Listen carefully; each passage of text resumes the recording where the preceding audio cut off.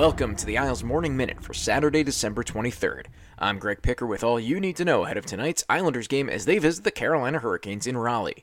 Tonight is the final game for the Islanders ahead of the NHL's holiday break that sees the entire league shut down with no games nor practices from December 24th through the 26th. The overall run for New York is now points in 16 of the last 18 games with a record of 10-2-6 in that stretch. In fact, 10 of the last 18 games and 13 overall this season have gone beyond 60 minutes. Bo Horvat acknowledges that while some of the overtime games this year have been the result of not closing out leads, there has been a lot of fight by the Islanders in comebacks as well to force extra sessions. It doesn't make it not stressful, I'll tell you that. I mean, it's. I think we can obviously, at the beginning of the year, do a lot better jobs of closing out games and not letting it get to overtime. But I mean, a lot of these games recently, we've fought our way back to make it into overtime and to get that extra point or to get at least a point out of it. So speaks a lot about our group, but obviously would like to have a couple more wins in those overtime wins. With 39 points, the Isles sit in third place, 1 point back of Philadelphia in the Metropolitan Division. With a game in hand on both teams, New York is also 1 point ahead of Carolina's 38 in the standings. With the Flyers off on Saturday, a win for the Islanders pushes them into sole possession of second in the Metro into the holiday break. This is the third of 4 meetings between New York and Carolina this season. Like so many contests this year, both of the first 2 games have gone to overtime, with each team winning on the road. The Canes' Sebastian Aho scored the OT goal at UBS Arena, while Matt Barzal tallied his 4th career regular season overtime goal on November 30th in Raleigh. That was a game the Islanders led into the final 3 seconds of regulation before the Canes tied the contest. Saturday is also the second of 5 consecutive games against Metro Division opponents, with the final being December 31st in Pittsburgh. Hudson Fasching, who scored on Wednesday against Washington, discusses how key these divisional contests are heading into New Year's. Divisional games are, incredibly important, in terms of, standings and everything. And, we know how close that came last year. And, obviously we have a little bit of a, vendetta against these guys from last year as well. So, yeah, we're definitely motivated for a big game before break here. Saturday is expected to be Mike Riley's 13th game as an Islander and Robert Bortuzzo's 8th. With the blue line still banged up compared to the look on opening night, it's been imperative that those two have fit in seamlessly, and Lane Lambert credits how the locker room not only welcomed them with open arms, but how the two defensemen understood the expectations set by their new teammates.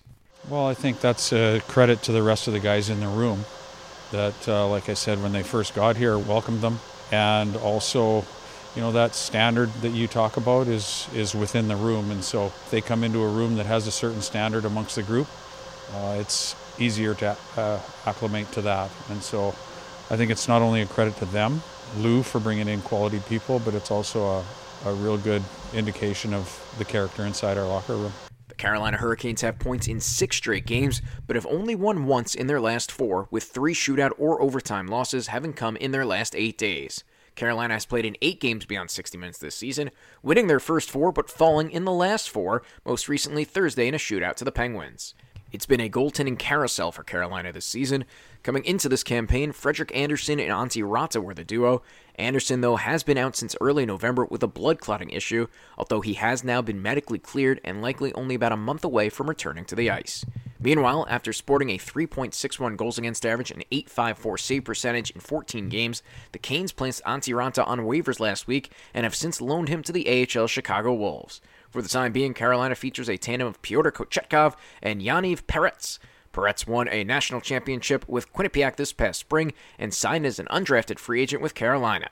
He was called up from ECHL Norfolk on December 17th, and the Quebec native has yet to make his NHL debut.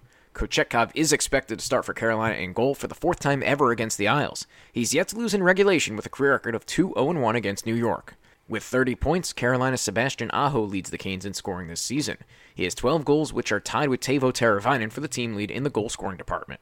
No morning skate for the Islanders in Raleigh today, meaning official lineup news will come closer to puck drop. Lane Lambert did say that Julien Gauthier is healthy and eligible to play after leaving Tuesday's game early and missing Wednesday, but it remains to be seen if he will draw back into the lineup. During Friday's practice, Ilya Sorokin came off the ice first, indicating he will likely get his 21st start of the season and his 2nd of the year against the Canes. Ilya has a personal 6-game point streak, going 4-0-2 in December. Puck drop tonight is set at 7:30 at PNC Arena in Raleigh.